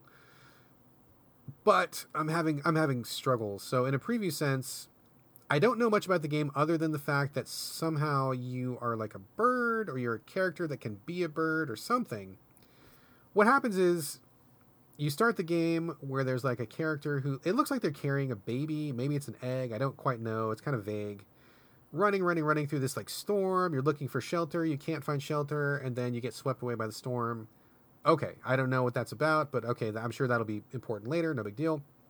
You start the game and you're a crow or a raven or something like that. And they don't tell you anything. They don't show you anything. There's no UI. It's nothing. It's just like you're just a crow standing on I don't know, like a cliff or something. And so you push the button, you start flying, and you just fly. And you're just looking around, and I'm like, okay, I'm in a desert. There's rocks. Everything's kind of brown and yellow. I don't know what I'm doing. There's no tutorial. I'm just kind of flying. And then after a while, you find a thing, which is like a windsock. Windsock, which is like a thing that tells you which direction the wind is blowing. So I'm like, okay, well, this is obviously something I'm supposed to pay attention to. I start following the windsock. It tells me to go a certain direction. Okay, fine. Follow that. Flying. Not, like nothing going on. Like I'm just flying. Like you're flying in a desert. That's all it is. You get to the next windsock. It's pointing in a different direction. So I'm like, okay, well, clearly they're trying to lead me somewhere. That's fine. Fly again to where it leads me. And I get to this giant weather vane. And since the game is called Vane, I'm thinking, okay, well, this must be important. Gigantic weather vane in the middle of the desert. I land on it, and like the little cutscene plays, and it shows the weather vane kind of tilting to the side a little bit, and that's it. And I'm like, well, okay, so I nudged it with the weight of my bird, but like nothing really happened. And so I'm like, maybe I'm missing something. And I start flying around the weather vane, and I'm like, is there, I don't know, like I'm gonna land on something? Is there something I'm missing? What's going on? I don't know. I don't see anything there. So I don't know what it's telling me to do. I don't know where it's telling me to go. It just tilted. That's all that happened. So I start flying around, desert, more rocks, more sand, more cliffs. Don't find anything. I find a cave that I fly into, nothing in there, just a cave. Go back to the weather vane. I try to fly into it. I try to land on it. I try to circle it. Nothing. And then I'm like, okay, well, I don't know what to do. So then I just turned it off. Oh. So not an auspicious start to a game like that. I got an email the next day from PR saying, hey, we realize there's a couple more bugs in the game than we expected. Please hang tight. We're going to be patching those ASAP. So maybe something was supposed to happen when I got to the weather vane. Maybe it didn't trigger. I don't know, but man, not a good start. I don't know. I'm like, man, I'm not going to spend an hour just flying around a desert doing nothing, because that's pretty much what an actual crow does, and that doesn't make for a good game. So I don't know. That's all I got to say. That's all as far as I got. I got nothing else to say about it, and it's a really poor start to a game. So maybe there's more. Maybe there's cool stuff coming. Maybe I should try it again when it gets patched. I don't know.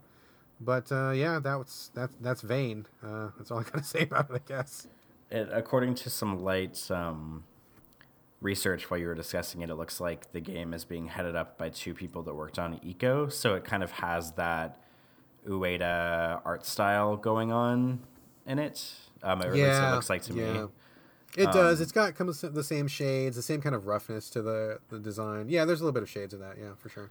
Yeah, it looks like this could be potentially something that's up my alley, but I'm not positive about that. I have no idea. I'm sure there's more to the game than being a crow flying around in an empty desert. I've got to assume it's bugged, because I know how to play games. I've played a lot of games, dude. I know my way around games, and this seemed like something that just wasn't happening correctly. So I'll play it again once it's been patched. I don't know if it's going to be a day one patch or what, but yeah, we'll see what happens. I'm curious still, but not a good start. Not a good start at all. Anyway, those are my two previews. Preview sense. All right, back to you, man. What else you got up your sleeve? What's going on? Patrick and I recently welcomed a new addition to our family, and by that I mean we bought a second monitor for our PC. Had me holding my breath there for a moment. I'm like, oh my god. Yes, the best child I could ever ask for, a second monitor on the PC. I don't really have anything super great to say about this other than I'm a fucking lazy ass, and it's great because now I can edit photos on one monitor and I can like watch a movie on the other monitor, which is such like it's solving a first world problem that shouldn't even have to exist in the first place. But the realm of two monitorsville is pretty wild. But I haven't tried it for like gaming. I don't know if I would want to play a game over two monitors because I've seen people do like the 3 monitor setup where they have like the one centered and the 2 on the sides. I feel like that would be overkill. But we have a second monitor now. That's not really much of a story, but it is an upgrade to our habitat, if you will. Well, my wife, Gina, she does a lot of like spreadsheets and paperwork on computers and stuff. And so she has dual monitors also. And she also thought it was going to be kind of like bourgeois overkill. But once she started doing it, she's like, oh, it's really awesome because I can have a spreadsheet on one side and I can see the thing I'm working on the other and I don't have to close tabs all the time. She's like, I mean, she swears by it now. She's like, oh, I want all my computers to have 2 monitors now. So from a business and productivity perspective, she says it's really good. And it sounds like you're kind of doing the same thing. Like, you got something to keep you busy while you're doing photos. I mean, it makes sense. Yeah. And I mean, for a work perspective, it's definitely good. Cause like in my office at work, I have a laptop I use for work, but I have a monitor too. So I have like my laptop monitor, then like a real monitor off to the side. And that is invaluable in the workspace. So I can agree with that for her. Cause I have like my incident reports on one screen and then I have like the case that I'm opening on a web browser on my other screen, or I'll have like a spreadsheet on one screen and then like the data on one screen and I can just like input it from one to the other. At home, it's not as practical because it's just like, oh, what do I want to watch a YouTube video while I'm editing this photo? Like, it's not like you can like edit a photo across 2 screens or something, but it is just like nice to have, I guess. It makes me feel like, I don't know, kind of like upscale or something. So fancy. I know. All right, what else? Man, that was a pretty short anecdote. What else you got? You must have some more stuff. You see anything? Any movies or anything? Any TV? Anything? I have not. I've been last night. I was building a Gundam model kit, and I watched the movie Annihilation with Natalie Portman for the second time. But I know I've already talked about it on the show before, so it's not really worth bringing up. I did, however, photograph a pretty like pro parkour athlete the other day in town. There's a guy, his name is Nate Weston, and he's from Seattle, and he kind of trains in the Seattle and like Montana areas.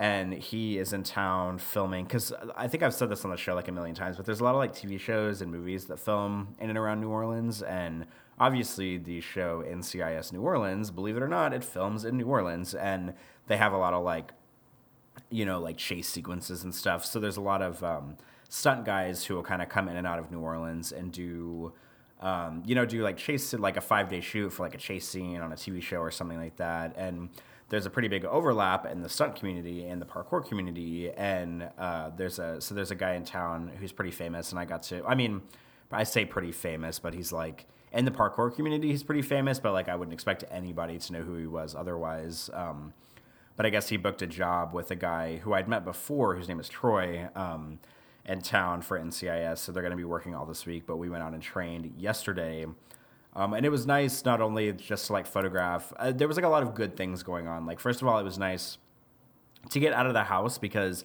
I've kind of been in that like sick, like cooped up, haven't been going out, just kind of like sitting on the couch, like, with a hoodie on and drinking cough medicine and hot tea. So just like getting out of the house at all felt like good and healthy for me. And the other good news is that it was cloudy yesterday, and cloudy skies are the best for photography because the clouds diffuse the light really well and really evenly.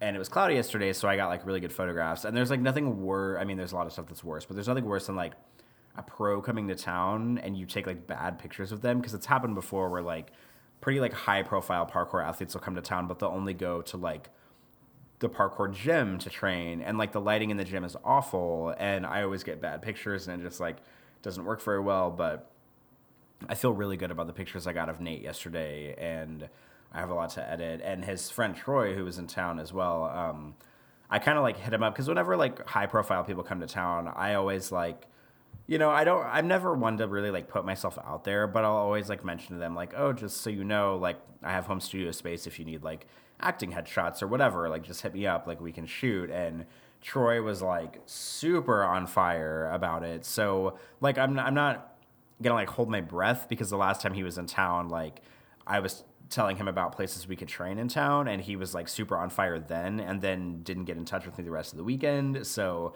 like there's that, but he's going to be here for like all week. So fingers crossed, maybe I can, I don't know, photograph some more stunt guys. That somehow has become like my like odd, like tertiary job, is doing like headshots for stunt people. So maybe I'll be able to photograph Troy again this week in the studio, because I haven't done a studio shoot in a while, and I get like kind of like antsy when I don't shoot like a certain thing for a certain amount of time, and I really value like the studio work I do. So maybe that'll happen soon, and I will be able to produce some more good work. You should advertise yourself as doing headshots, because there's a lot of films that shot down there, and I'm sure there's a lot of people who want to be extras or want to break into films when someone comes to town. It's funny you mentioned that, because I actually met a couple of people who their only job is doing headshots. I met them through working at the theater up here, and like they were like flying into town to do headshots, and they were like, I mean, kind of big ballin', dude. Like they were, I mean, like it seems like a headshot is no big deal, but like the theater paid to have these people come in to take these couple of shots, and they were, partying up the rest of the time they were here and everything. I mean, it seemed like a pretty cool gig. I mean, maybe you should like maybe put that as like your secondary. Hey, Corey Motley Professional Headshots, and see what kind of clientele you bring in.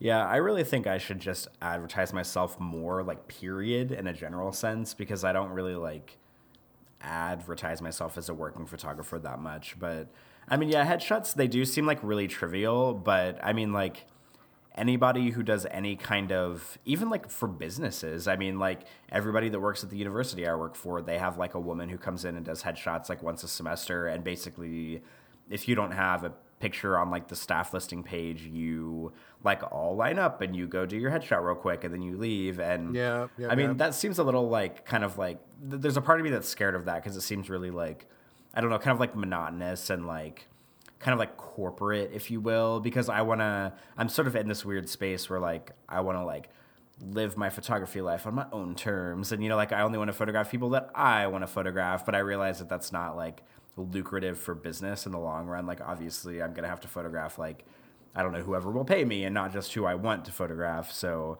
but I'm also not like making a living off photography. It's just kind of something I do on the side. But if I were, had a plan to make a living, I would probably put a little more effort into advertising myself in general, rather than just like, second-handedly mentioning it like to some people every once in a while. Well, it really depends on what you want to do, though. Like it kind of reminds me of when I was a young guy, fresh-faced and full of energy and hope and light. And I was considering getting into doing games writing as a gig, as a paying gig. And I'm glad I didn't, because, Game Critics does not pay my bills at all. I have a regular day job, although it's more of a night job, but whatever. So like, I was afraid that I would be forced to do things that I didn't want to do, and then it would make me like lose my love of gaming. And I'm glad that I chose to not pursue it as a career, because as the years have gone on, I've been able to really do what I want to do, because, at Game Critics, we're not beholden to advertisers. We can kind of set our own course. I eventually became the editor, so I get to choose the direction of the site. I only have to take on games to review that I want to review, so I'm not forced to do anything. And of course, I don't force anybody to do anything that they don't want to do either. So we run a pretty mellow, pretty easygoing ship at Game Critics. But if I had gone into it as a paid thing, I would have had to take on many, many, many assignments that I honestly didn't give a shit about. Like I would have had to do some tech writing. I would have had to play games all the way through that I just didn't like or just didn't care about. I would have to, go travel to places that I didn't want to travel to. And it would have been much more of a jobby job. And I think that a lot of the fun and energy and enjoyment of games would have been sucked out of it. So I'm glad I didn't choose that. And that makes me think about you, where if you want to just only photo the people that you want to photo, and you want to do the gigs that you want to do, I mean, that sounds awesome. And I think you 100% should do that. But that, it probably won't pay your bills. But then again, that's fine. Like, I don't think you need to have it pay your bills unless you want it to. So if you've got like a day job or some kind of situation where your bills and stuff are getting paid, and you just do the photography because you love it and you enjoy it, I mean, that's totally valid too. So it really depends on like which direction you want to go, honestly. And in some cases, I think not making a living out of the thing that you enjoy is totally valid and totally fine.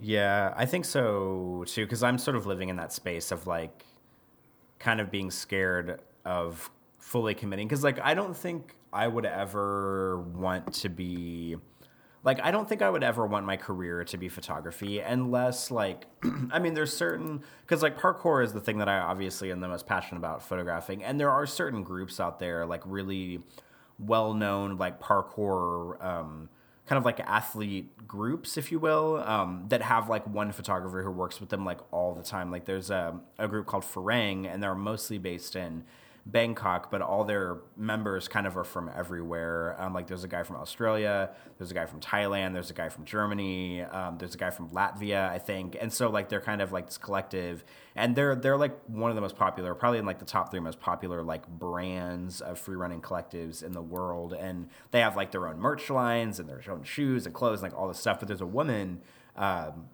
named Emily Ibarra who works with them, and she's basically just like travels with them and just does all of their photos and all of like promotional stuff and takes pictures for anything they need. And like I feel like if like that were my career, like that would be one thing, because it wouldn't necessarily be like me kind of like doing like the freelance like hunting for jobs like day to day, but because that's like a little more secure. Because I think the whole like idea of sort of like freelancing as a photographer and just being like kind of like being scared of like, oh, well, when is my next job going to be? Or, you know, how hard am I going to have to like, you know, market myself, or, you know, just stuff like that. Like that's what kind of scares me. And I realize that photography is not like a stable job or stable career, like unless you work at like a photo studio. And like, I don't think I would really want to do that either, just working at some like generic photo studio. So I'm just kind of living in that gray area of like, yeah, I would like to get paid for this, but also I'm not sure if I want this to be my full-time job, because I'm worried that I would end up doing a bunch of jobs I don't like, or it would like suck the passion out of it, or, you know, I would feel like a corporate shill for doing, you know, 100 staff members headshots in a day or something like that. But I don't know. I mean, there are certainly worse problems to have, and I'm just thankful that I have an actual part-time job that is stable, and that I have a partner who has a stable job who can support both of us as well. So very lucky to be able to have these problems to mull over in the first place. Yeah, for sure, for sure. And also, you know, there's nothing wrong with developing a very specific niche or a very specific clientele where maybe they do pay and maybe you are desired in that field, but only for a very specific thing and something that you actually like to do. So there's, you know, there's like a whole array of different ways you can take this. It's not just like, it's my job or it's not. I mean, there's like a lot of stuff in between. Especially with a lot of people these days having to piece together a living from, you know, different activities. It's pretty rare, I think, these days where you can just have one job and that covers everything. I mean, it's most of the time it's like you and your partner, or maybe you have a second job, or you've got something on the side, or, you know, the whole hustle and gig economy bullshit going on these days. So, I mean, there's lots of places you can carve out a niche for yourself and still have it be fun and enjoyable, and still get, you know, paid some. Maybe it's not going to pay everything, but, you know, you could, you know, get a respectable sum here and there. So anyway, let's respectable sum. Respectable sum. Let's turn back to games for a second. I want to talk. I talked about 2 games that were not exactly lighting my world on fire. I'm going to talk about 2 more that are not lighting my world on fire. Oh my god! I thought you were going to talk about good ones now. But I do have one. I'm going to end strong on one that I do like. So we're going to get through the 2 bad ones, and we'll finish with a good one. Just a quick. I'm not going to say it's not a shout out. 100% not a shout out. Sorry, I didn't mean to say that. Just to mention, I played Crashlands on Switch. Have you played this? It got a lot of love maybe last year as kind of an indie release on the Switch. It was big on PC and I think on mobile for a while. Have you heard of it? Crashlands? I don't think I've heard of this at all. It is I don't know. I think it's the first game from a new studio. I think it's called Butterscotch Shenanigans is the name of their studio. Which is kind of a cute name, but it also kind of tells you a lot about what you can expect from the game. It's like you play as like an alien who lands on a planet, Crashlands, and he needs to get off the planet. He's got to collect some stuff. And basically just like a crafting game. I checked it out. I heard good friend of the show, Carlos Rodella, talk about it, and he loved it. But then, again, Carlos and I do not always agree when it comes to games. Sometimes we do, sometimes we don't. I think we're about 50-50. So I was not sure and this was definitely one of the 50s that we did not connect on. You just everything about this game just really rubbed me the wrong way. Like, so I played it on Switch. The writing I thought was really annoying. It was like overly cutesy and just kind of obnoxious. Every line tried to be a joke, and just the jokes kept flopping with me. And some of them weren't even jokes. It was just like they would say something that was supposed to be cute, and it just wasn't cute. Or they would, I don't know. It's hard to describe the writing. But I read a review that described this game as that annoying guy in your college class who had a ponytail and played hacky sack, and he also was like into like steampunk. And like that's totally like what this game is. Like, if you know that guy, and I'm sure everybody knows that guy, this is the game form of that guy. And I don't like that guy, so I don't like this game very much. One thing, it sounds really petty, but like the walking animation for your character 100% turned me off just like so hard. He like does this kind of like weird jump skip with his arms kind of sashaying out, and it just looks so cheap and dumb. I can't get into it. I don't like the way he looks. I don't like the way the animation is, and it's just like a straight up crafting game where you just run around and collect stuff and just make stuff and then collect stuff and get more stuff. Really boring. I just was like, I bounced off it like almost immediately. So that was like a no-go on Crashlands. I don't think this is something I would ever in a million years recommend to you. I'm sure it does not sound interesting. It does not. Okay, cool. Moving on. The other one that started good and kind of petered out for me, and probably more me than the game, is called The Gardens Between. You might have heard of this one. I've heard the name, but I don't know anything about it. I believe the studio is Australia. I think they're called the Voxel Agents. I'm pretty sure. This is a game, it's kind of like an art house game, very short experience, where you play as two kids, like a boy and a girl, they're childhood friends, and they are kind of like, the game starts with them, obviously something sad is going on, you don't know exactly what it is, but they're both looking kind of morose, and then the game starts, and you're kind of like in this dream world where they're on a little raft, and the raft travels between islands. There's like a string of islands, and each island is made up of the memories of the kids. So like one of the islands will be like, oh, that day that we had a cassette tape player, and there's like a cassette, and there's like a boombox, and then there's like stuff that we ate that day, and the whole island is made up of like popsicles and cheese sticks and a boombox and cassettes. And then like the next island will be like, oh, the day that I dropped my coat in the river, and there's like a real big coat that they're like climbing on, and there's like a river, and there's like trees, and it's like every island they go to is like a jumble of like real world objects that are bigger or smaller, and they're all stacked on top of each other, and the kids are kind of like climbing over all these objects. It's kind of a cool visual, kind of a cool aesthetic. I dig it. And how it works is there is a time mechanic. If you hold right on the stick, time moves forward, the kids move forward, and they climb the mountain or the island. If you hold back on the stick, everything unwinds. And so you have to figure out what you can interact with in each island and when, because sometimes you'll have to like move time forward a little bit, trigger something in the environment changes, then you kind of walk backwards a little bit, and then something will be different, and then interact a little bit more. And so you're kind of manipulating all these objects that are like memory objects in this kind of like abstract kind of dream world, while also doing like a time forward, time backwards kind of a maneuver. It started off really strong for me. I really like the idea, the relationship between the kids is there's no dialogue or anything. Like, it's all just visuals and like what you infer from what you see, but I think the story is pretty clear. And I was a neat mechanic of like rewinding and forwarding time, and the islands are pretty cool. I really like that a lot. But I got about 3/4 of the way through the game, and then it started getting really fussy with the puzzles. Now, to be perfectly honest with you, I talked to a couple different people about this game because I was like, is it me? Is it the game? And they're like, oh my God, the game is so easy.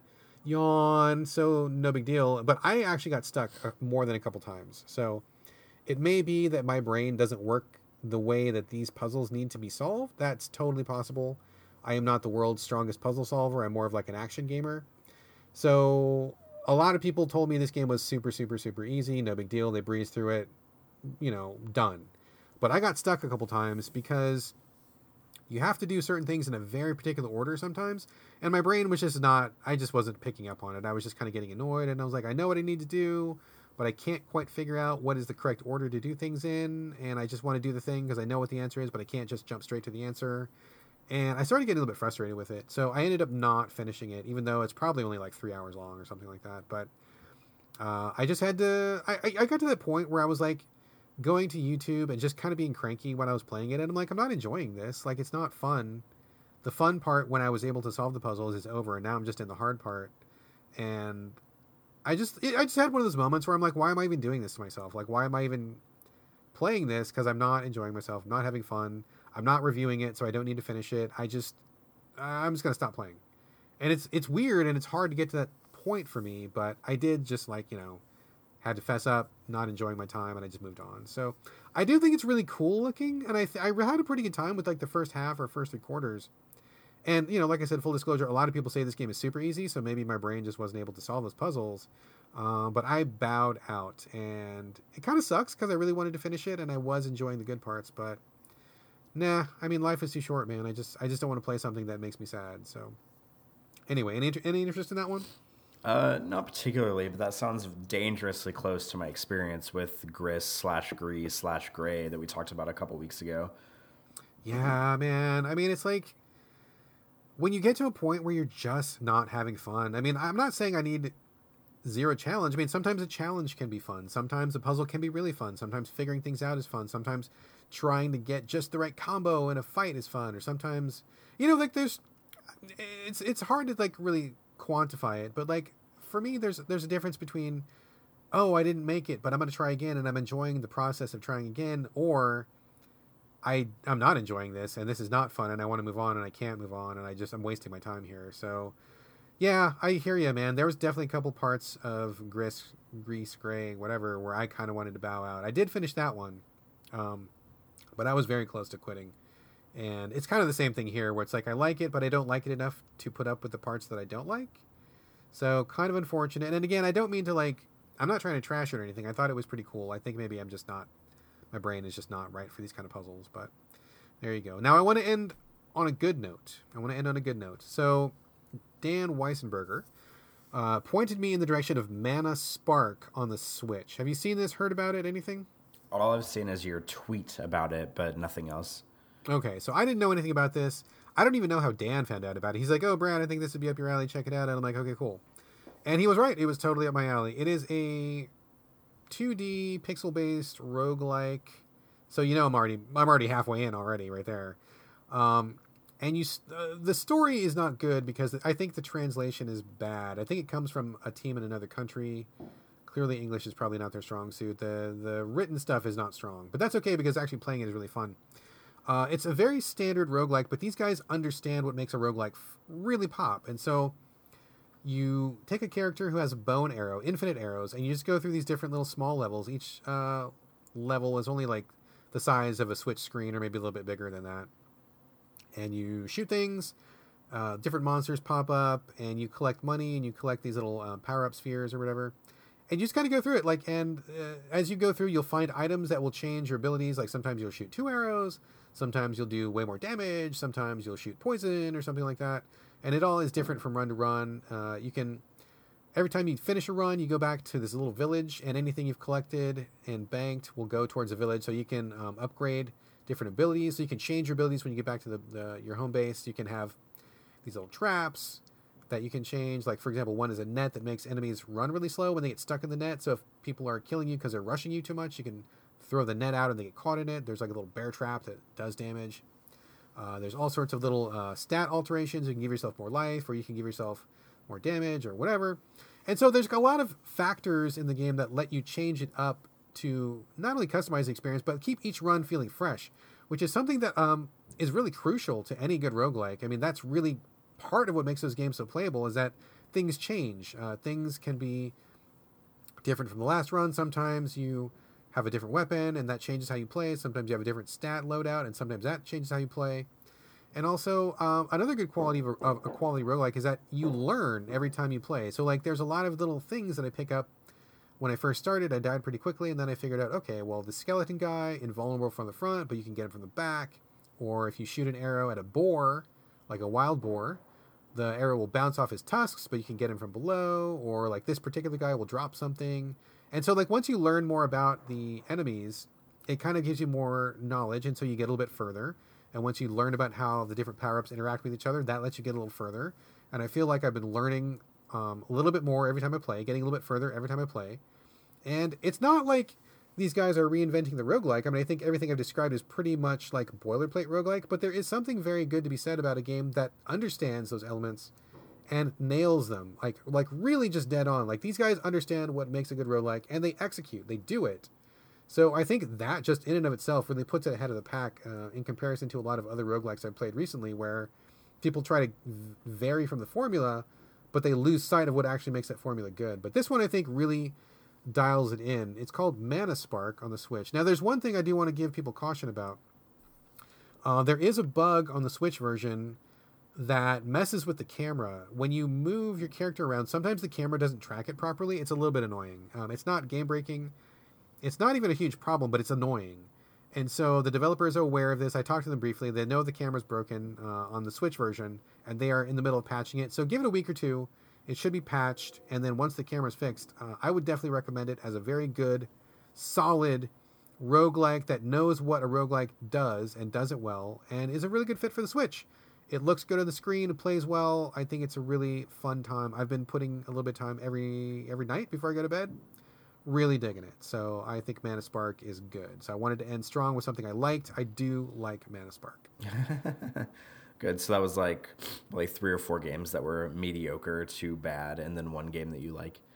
Yep, that is exactly right. 20% good on this show, 80% bad for this particular episode. Yeah, 4 bad, 1 good. But yeah, so that was really good. Now, have you played anything yourself, Corey? I know you've been pretty busy. We talked about Resident Evil. Have you played anything that you want to mention on the show? I've been playing, well, I haven't played it in like a week, but I've been playing Return of the Obra Dinn, but I actually want to save that for like our actual games show next week. And I also just want to play it a little bit more before I bring it to the show. But so I don't really know. I don't think there's anything I want to say about it right now other than it's on my radar. I played it for maybe 2 to 3 hours, and that I will be talking about it in depth on the next show. Okay, excellent. We can save that for the next episode then. I don't think I have any other games to talk about. I mean, I got maybe a couple movies and TV shows, but let me turn it back over to you. What else is on your agenda? We should probably wrap up pretty soon here, but anything you want to squeeze in before we get to the tail end of the banter show here? I don't have anything, and to be frank with you, my voice is starting to become a dried husk of what it was formerly known as. So I'm like the voice formerly known as Corey Motley. Yeah, yes, okay. The voice formerly known as Corey Motley. My throat is feeling a little bit scratchy. So I don't have anything else particularly exciting. I haven't really been watching. I haven't seen any movies lately. I haven't really been watching any TV. Basically, I've just been, like I say on every single show ever, doing a lot of photography lately. I basically went to Wizard World, did photography. I've been editing those photos, and then I photographed Nate Weston and them literally just yesterday, so I have those on my plate as well. And I've been sick, so I haven't really been doing anything. My life has been very, very boring lately, but I guess that's what happens whenever you get sick. You just don't do a whole lot, and you sit at the computer all day, every day, and or in front of the TV all day, every day, and then that's it. Yeah, I hear you, man. Okay, well, that sounds good. I think maybe this is a good point to end the show. Then let's get you some recovery time for that voice, and we will just go ahead and bring things to a close. Thank you very much, folks, for listening. Thanks for putting up with our post-2018 kind of like hangout, screw-around banter show. We will be back to our normal format next week. That is a guarantee. But for now, please remember that you can send us your comments, thoughts, feedback, ideas, anything else you'd like to. Oh, I forgot to say, I was supposed to talk about a topic for R-High 777. I'm not going to talk about it now. Sorry, I did not get to it. It is on my radar. I will talk about it next episode, so please forgive me for skipping it. I will circle back. Anyway, sovideogamespodcast@gmail.com. Send us anything. We love hearing from you. Guaranteed we will read it. You can also post comments for us at gamecritics.com once the show goes up. We are on Twitter collectively at SoVideoGames, but you can reach us individually. I am on Twitter and Instagram, and I did post a really cool salmon recipe, which I was very proud of. We can talk about that some other day on Instagram.